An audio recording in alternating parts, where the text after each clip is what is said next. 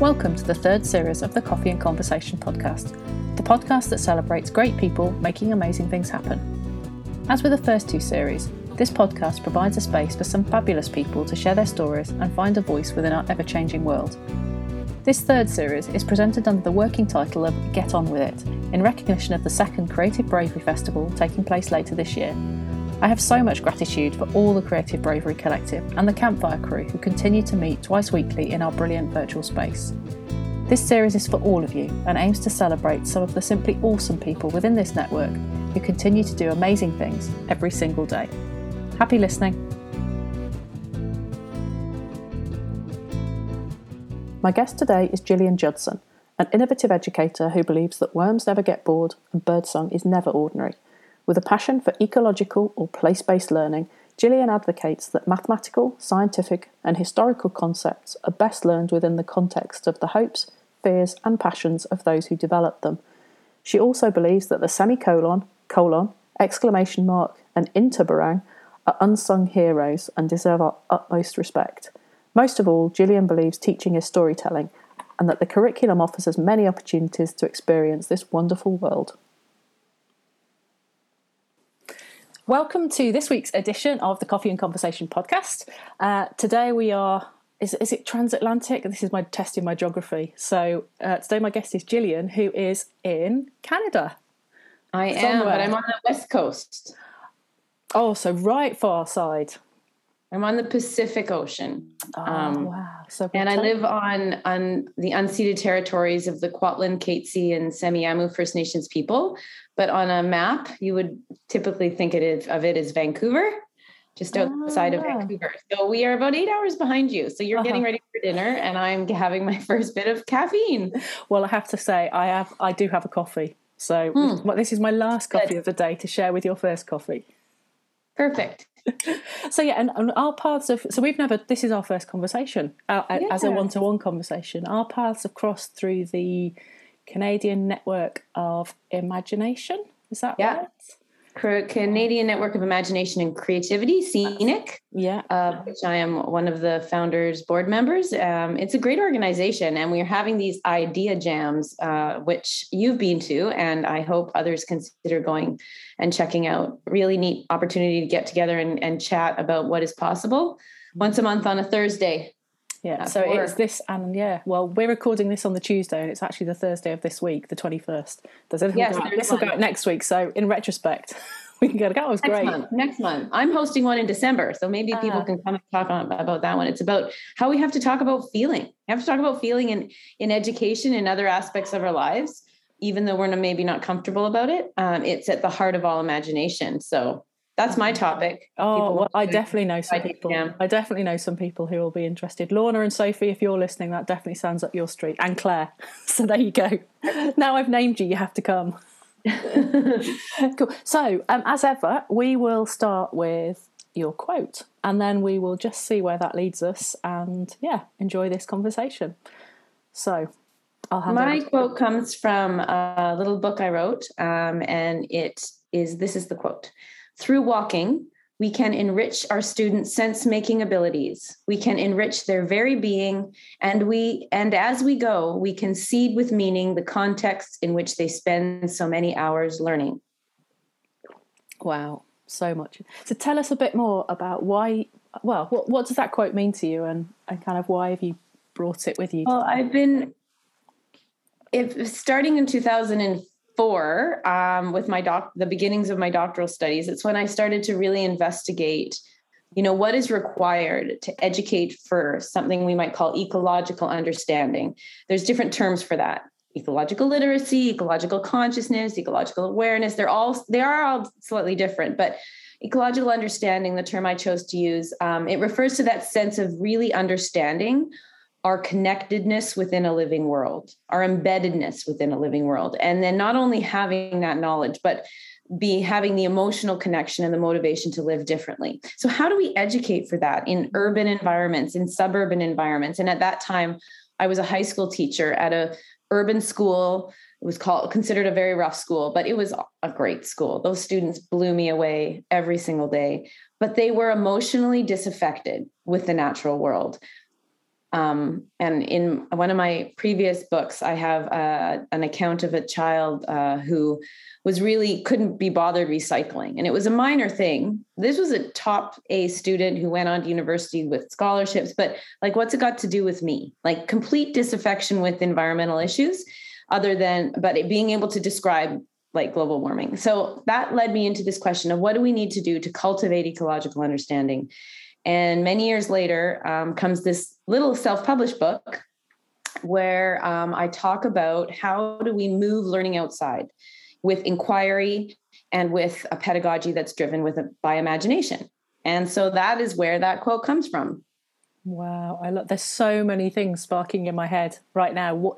One of which is I'm going to visit a primary school in a few weeks, just north of me in Scotland, Grantley, and through the pandemic, they've shifted so much of their curricula, so much of their learning is outside. So I'm kind of like, there's some real connection here that I'm talking to you today, and then actually I'm going to go and see some stuff in action in a few weeks, which feels exciting. I feel like, there's been a definite interest in the walking curriculum during the pandemic, and I'm going to be very curious to see that once for germ reasons, people don't want to be outside, whether they remain outside. I think one of the barriers for people that do outdoor education is that there's a misconception among educators that you need to have a biology degree or an ecology degree, or you need to be a good gardener or, an arborist, whatever. And that just isn't the case. So my work is really for those educators that would like to blow out the walls of the classroom and incorporate outdoor learning in their pedagogy in such a way that what they're learning and doing outdoors augments, enriches, expands what they do indoors. So it's really for all educators that want to take learning outside because they like being outside, because they see it's beneficial to the well-being of their students, because they're concerned about ecological issues, because they also notice that their students are disaffected or don't have connection to natural, local, cultural contexts or places. Mm-hmm. So there's a lot of reasons for going outside. And I'm curious about the ones for Scotland there. Probably germs is one reason, but there's a big move for outdoor learning in Scotland. It's fantastic what's happening. And I think one of the challenges is, as ever, the weather. And yet there feels like there's been some really innovative approaches. Like I saw one tweet from somebody who's been on the podcast actually, in terms of, what if school uniform was waterproof jacket and waterproof trousers and wellies? Would that change the way we looked at things and maybe take a bit of the weather out of an issue? I think being a Canadian, I don't know how cold it gets. I mean, it's cold when the rain is coming down sideways in Scotland. It doesn't get your cold. It doesn't get your cold. No, it's not like Winnipeg in the center of the province or the country. So on the west coast of Canada, we have something called West Coast recess. It just means kids are outside whether it's raining or not, because it rains a lot in Vancouver.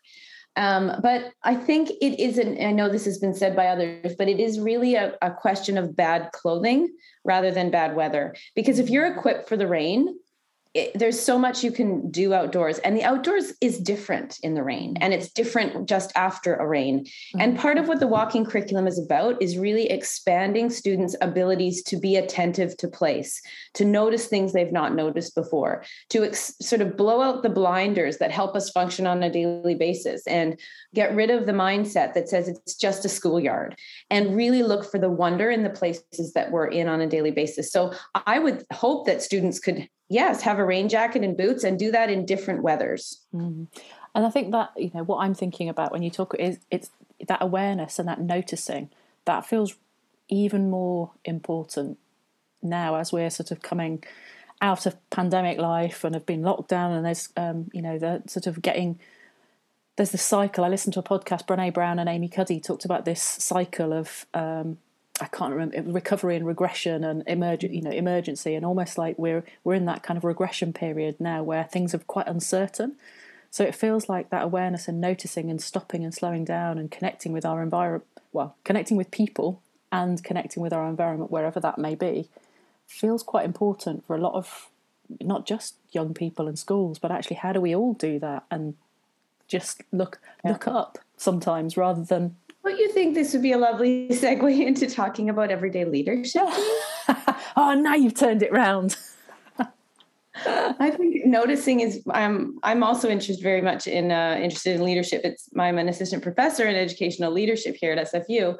And know that the idea of noticing is one that is very profound. And it's that you can't notice without imagination. If I had to say one thing that's at the heart of all of the work that I've done in whatever area, it is always about how do we better understand the role of imagination in our lives? How do we then bring it into conversation in ways that give it the credit it's due? And this really much involves getting rid of some of the ways we talk about imagination that leave it on the sidelines. Like if we always talk about imagination as up in the air and childhood fantasy play and artists, I mean, it's all of those things, but it is also, in my mind, very much the soil out of which all of these things grow. So I've started to try to talk about imagination as soil, because in many ways it's a very powerful metaphor. And I think leadership imagination is equally rooted there. I don't think we're going to talk about that today, but noticing requires us to have the ability to emotionally connect to our own stories, and then to appreciate what Taylor would say, the imaginaries of others. And anyway, I go on. I love it. And I think, that imagine almost, and I see a lot of bits of the work that I'm sort of involved in, and with people, one of the, we get so siloed and sucked into what we know and what we've experienced, and that ability to look beyond, I call it, the ability to look beyond the obvious and say, well, what else could it be? Instead of jumping into our conclusions. And I think actually imagination has such a, to be able to kind of say, okay, well, we notice this happening. Why could that be? And rather than just jumping to what we know and, well, it must be this and this must be the solution. Being able to take that time to see, well, okay, do we actually really understand what's going on here? And if we take time to explore that, then maybe it opens up a whole host of new possibilities that we didn't know about. Exactly. And I think one thing mentor, amazing person I worked with here at Simon Fraser University was Dr. Kieran Egan. And he's very well known for his work on teaching as storytelling. And he was just a trailblazer in terms of showing the practical ways in which imagination grows. And his work is sort of reflects a Vygotskian perspective, I guess, in the sense that he notices within the different forms of language we use, oral language, written language, theoretical language, we have these cognitive tools that help us to think and remember. And by using them, we actually can engage and grow and enhance imagination. So there's practical ways that we can better cultivate imagination in all of our learning, all of our schools, so that when we are faced with a situation like you say there, what else could we do here? We have the tools of imagination ready for us. Unfortunately, we're not always foregrounding those tools of imagination in the ways people are learning. Mm-hmm. So that's part of my work, is what does it mean to have an imagination-focused pedagogy in post-secondary or high school geometry or physics or whatever it might be. In this case, that book I quoted from is how do we use those cognitive tools outside with inquiry-focused walks. But the same tools are very important for leadership, because these are the tools that can help us understand what is, understand what could be, build and grow ethical communities. And also, as a leader, how do we engage those around us? How do we make our messages meaningful? So how are we storytellers? Mm. So these are all very powerful tools. So the imagination piece is definitely something that I think is at the heart of this notion of noticing. And that's, I wasn't on a tangent. I was going to bring it back to noticing. And I can't help, I feel like I'm almost wondering, it's about reframing imagination as almost, like you said earlier, it's not just something that, is fantasy and kids and that kind of stuff. It's actually, imagination is almost a skill. And therefore, if it's a skill, it can be enhanced and developed, and we can practice it and use it. So maybe, that's a bit of a reframing. 100%. One of the reasons I like to talk about imagination as soil, and I recently published a piece on it, is because it needs to be cultivated. That's why educators have such a powerful role. And cognitive tools can help cultivate the imagination. Just like soil, we can increase its fertility in certain conditions and by using certain tools. So it's definitely, some people call it a muscle, but you have to use the imagination to keep it strong. Definitely. And tell me a bit more about, you've mentioned the walking curriculum and kind of that, where did that come from? And, how's it gone from kind of being an idea to, how's it gone from being an idea to something that people are actively, on Twitter, it feels like there's loads of people signing up and sharing it's so stories. Exciting. Yeah. I mean, when I first shared to put out the resource in 2018, we had a 30-day walking curriculum challenge. We had 50 teachers who committed to doing a different imagination inquiry focused walk every day for 30 days. This year, we had nearly 1,000. Wow. I was so excited. And so that was super fun. But anyway, it started with my research question that I shared, like what is required to cultivate ecological understanding for all learners. And I'm not talking about a new program. I'm talking about how do we educate in a way that is more ecological and more imaginative? Because what I learned through that research, and this was my doctoral research, is that the moments that most influence our lives engage our emotions, imaginations, and our bodies in place. And those are the moments that most influence our sense of ecological understanding. And so through that research, I realized there's kind of three components to an imaginative and ecological approach. So an approach that engages and grows imagination in all topics, but it also draws attention to our connectedness. And so the first principle is feeling. So this is a cognitive tools approach to teaching. This is very much how do we bring emotional and imaginative engagement to the beginning, middle, and end of our planning as educators, which isn't typical because we typically take a more rational approach, objectives bridge driven, which doesn't make any sense with imaginative being. So anyway, feeling is one principle that's part of the walking curriculum. The other piece is activeness. And this is a term that comes from deep ecologist Arne Naess. He says our bodies, or we encounter the world in two different ways. One is being active, running, jumping, playing. We want to be in a park because we want to be active out there. And a lot of the instrumental arguments for saving nature come from that. But he says we also have an immersive internal kind of relationship if we slow down and if we pause. And that's when we can sort of viscerally feel our connection to the natural world. So how can we draw attention to the body's engagement in the world? That's activeness. So that's the second principle. But those two principles alone aren't enough to cultivate ecological understanding. The third is very much a place-focused, a meaningful place-focused approach where we're really connecting with and engaging with the natural and cultural context in which we live. So this is where I really want to pause. I'm a white, Western educated person who did work with incredibly interesting scholars within a Western tradition that talk about place-focused learning and ecological types of pedagogies. And this is like a sliver within the tradition of Western pedagogy. So what I'm doing now as part of my ongoing learning, and I think what we all need to do is look to Indigenous pedagogies where place and land have always been at the heart of understanding. And what Indigenous pedagogies are diverse and they're rich. But one thing I believe they have in common is this very much land-focused way of understanding the world, and also the land and places at the heart of all pedagogy. So part of my work now is to take the great things I've learned from my Western educated mentors and sort of bridge it to what we can learn about land and place from our Indigenous colleagues. And so that's the third principle. And the three principles come together in an approach called imaginative ecological education. I was very excited to publish a pretty theoretical book on it, Peter and Lang, way back in the day. And I think my mom's the only one who bought that. Like, moms buy everything, don't they? Right. And so that wasn't very helpful in doing what I want to do, which is have educators employ these ideas. So then I had an opportunity to work on a really cool project here in BC where it's a fully outdoor school. There are no walls. It's K7. There's no just going out once in a while. There is no building. And so How would you teach a kid to read there? How would you enhance someone's ability to read that already reads in, we're not saying you don't have books out there, but how can we develop literacy by connecting with the natural world as well? So I have a second book published through UBC Press, which it's much more focused on how to use the principles. But still wasn't enough. I wasn't having people just simply take their fraction lesson outside with an imagination-focused, place-focused approach. So that's where the walking curriculum comes from.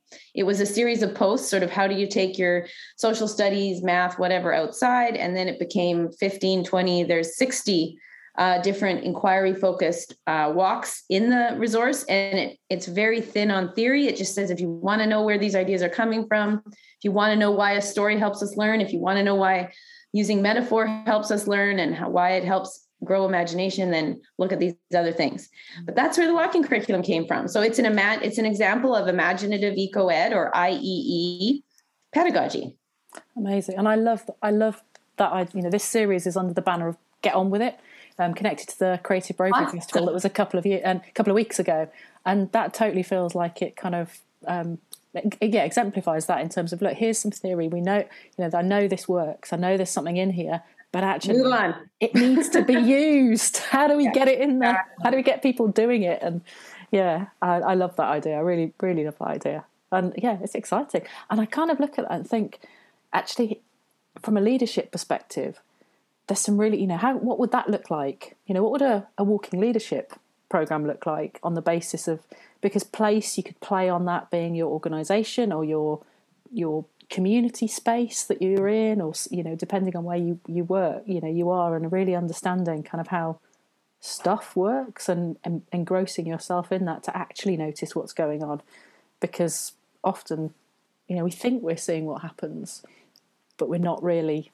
With that blinkered view you talked about, to the noticing, right? Yeah. Right. No, I can see how in the walking curriculum, the idea is, how much more would the students notice in a schoolyard? And this it isn't meant to be taken to far off field trips. It's meant to be done in schoolyards right there. How much more would they notice about that local place if they investigate it with 60 different lenses on every time they're looking for something different? And so, for example, one of the walks is, I'm just randomly opening up, hiding places walk. What good hiding places can you find? First, think about hiding place for yourself, then identify a good hiding place for a raccoon, a mouse, or a spider. And then it uses a cognitive tool, which is attention oppositions. And it says a giant life and death drama of hide and go seek is going on right now all around you. Identify things that you think always try to hide. Why do they hide? Where's the hide? Who are the hiders? Who are the prey? And so and so. So increasing your awareness. Now, if we go back to leadership there could be the idea of walking metaphorically through an organization and noticing and increasing one's awareness of what's going on could certainly help us understand the stories of the organizations we're in. Mm-hmm. But one thing I'm doing now I'm working within an educational leadership master's program is I'm running an interesting course. It's an arts-based approach. It uses pedagogy called performative inquiry, which is developed by a colleague of mine here at Simon Fraser University named Dr. Lynn Fells. And it's about how do we move through a course with our emotions alert, and then notice those stop moments, those tugs on the sleeve moments where we're called to attention. And then as we journey through this, I'm pushing them to really explore the shape of their imaginative lives, the terrain of their imaginative lives. Like, what kind of imaginations do they have? Are they comfortable telling stories but uncomfortable drawing? Like, how do we know our own imaginations? I think we have to walk through that terrain as leaders to understand what kind of the ways in which we'll use imagination then with others. I don't think you can engaging imagination with others until you understand the shape of your own imaginative life. So the idea of walking has multiple layers there, I think. Definitely. And what you just said in terms of you not being able to walk through somebody else's imagination until you understand your own, that absolutely aligns with, my view and the authentic leadership, perspective, which talks about the power.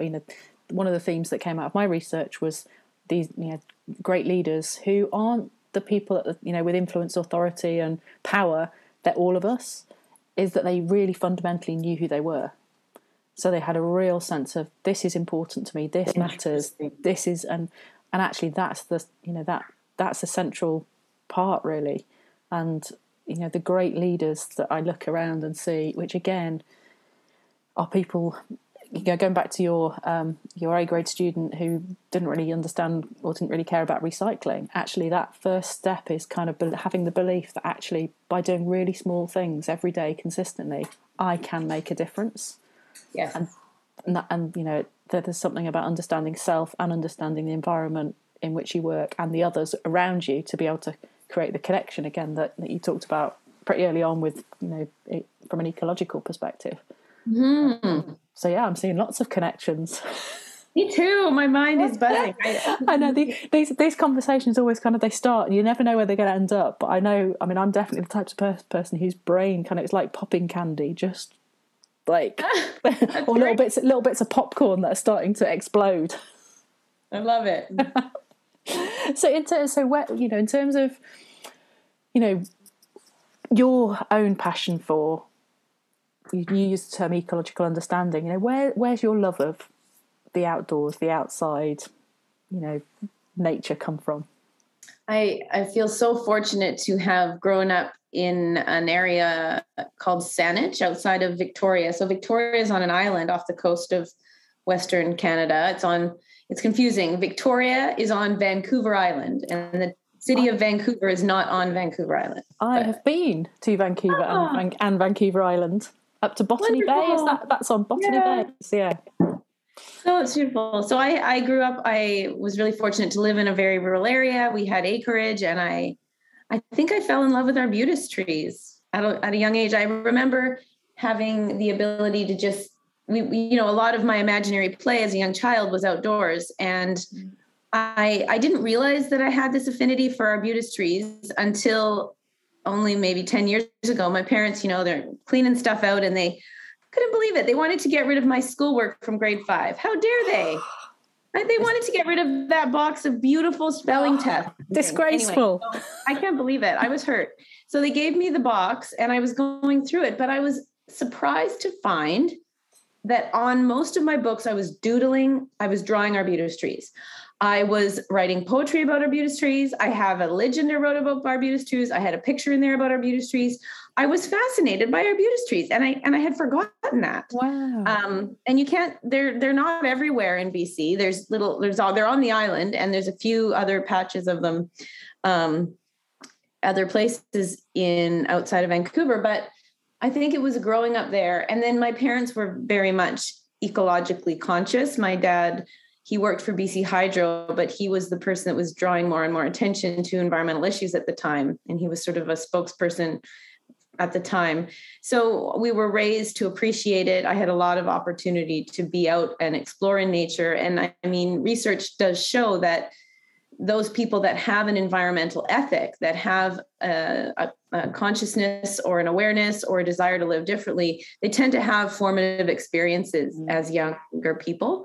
That's why I think it's so important that primary teachers, elementary school teachers, you have an opportunity there to support connections with the natural world, even if it's in suburban or urban parks. There's wildness everywhere around us, as Rachel Carson would say. And if we can have one adult that opens our eyes to that wonder, it can have a profound impact. So I think that's where it started for me, was growing up in that environment and having an opportunity to play.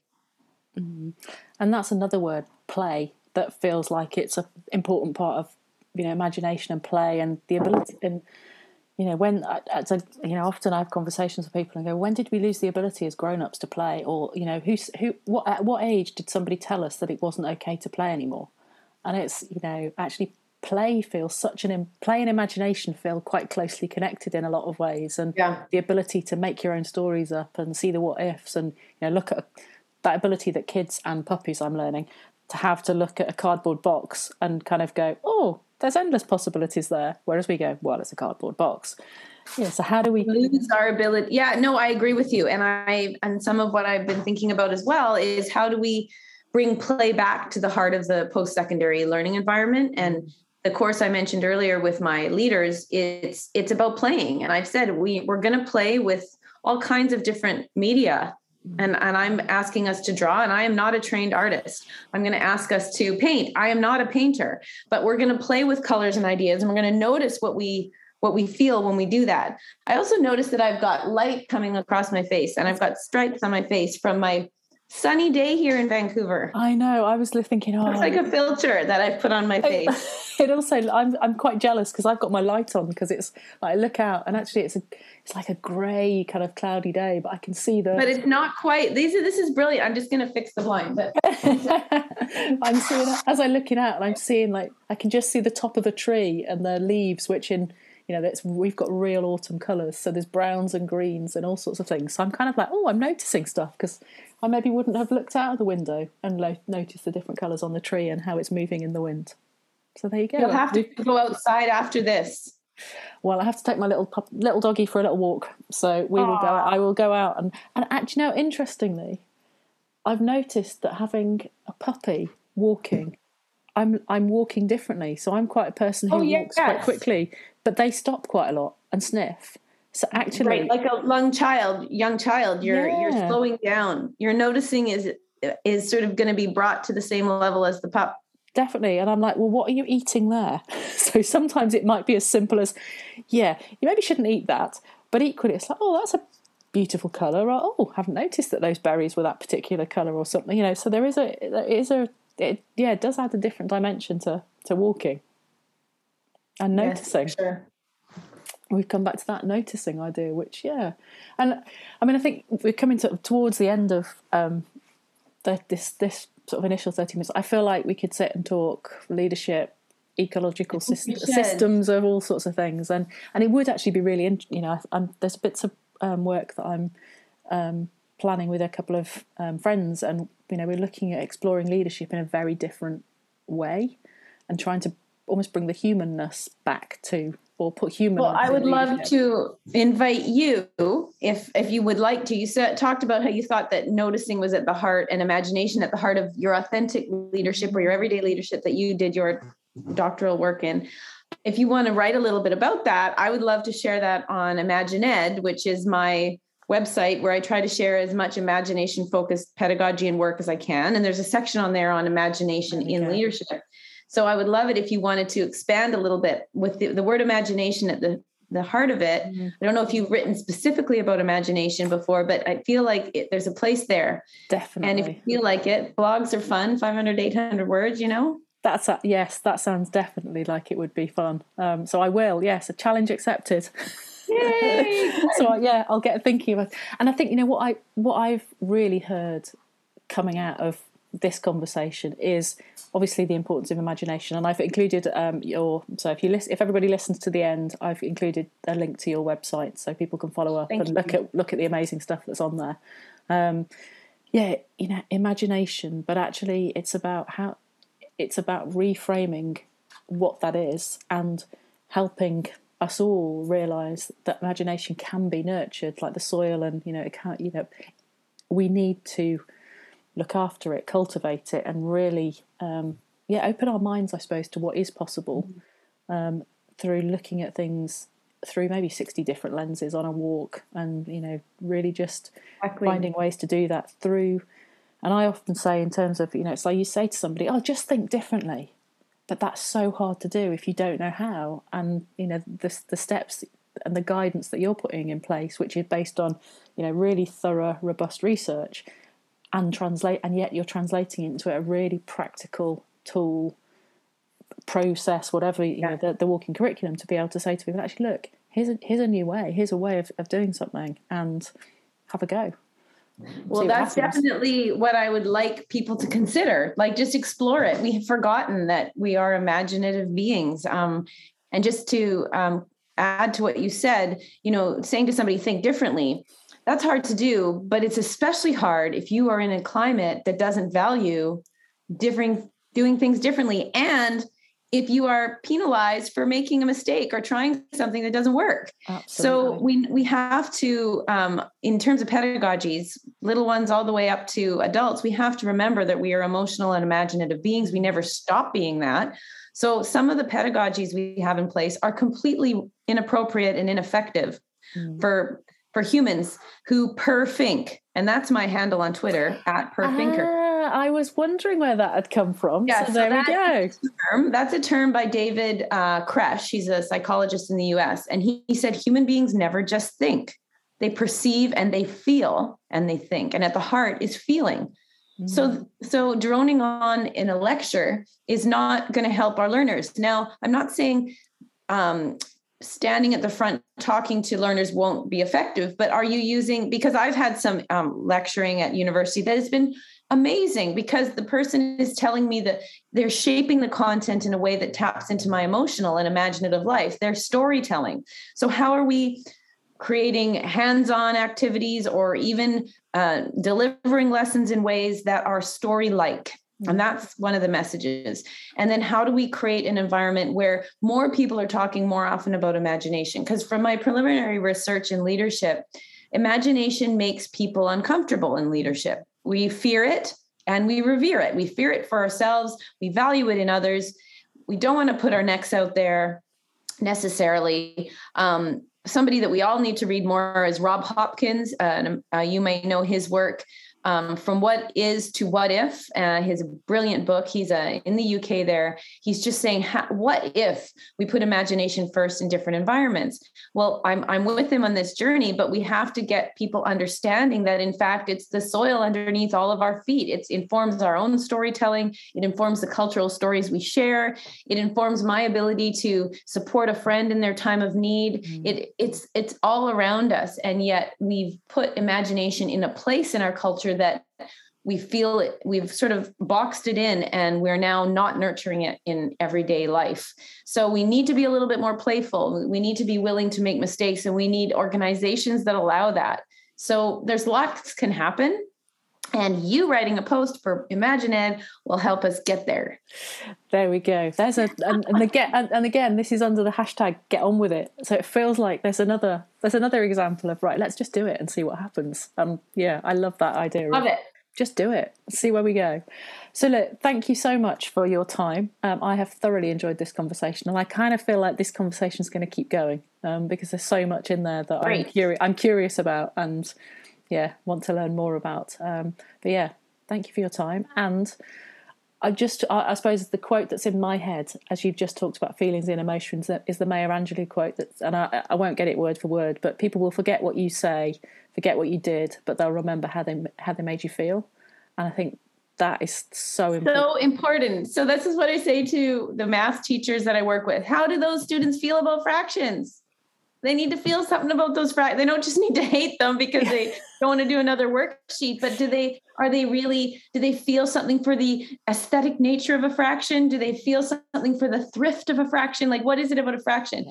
And, one little last plug is Bill Bryson is a phenomenal writer who wrote A Short History of Nearly Everything and all other kinds of books, but he's very good at pulling out the sort of quality of something. So you want to tell the person next to you on the bus just how amazing an atom is, because you've read a book which really draws out the imaginative nature of everything. Mm-hmm. So yeah, the world is wonderful, and we just need to really stop and acknowledge that. And so there's lots of ways to do it. So I hope people look up the website and start to think more about that. And thank you for this opportunity.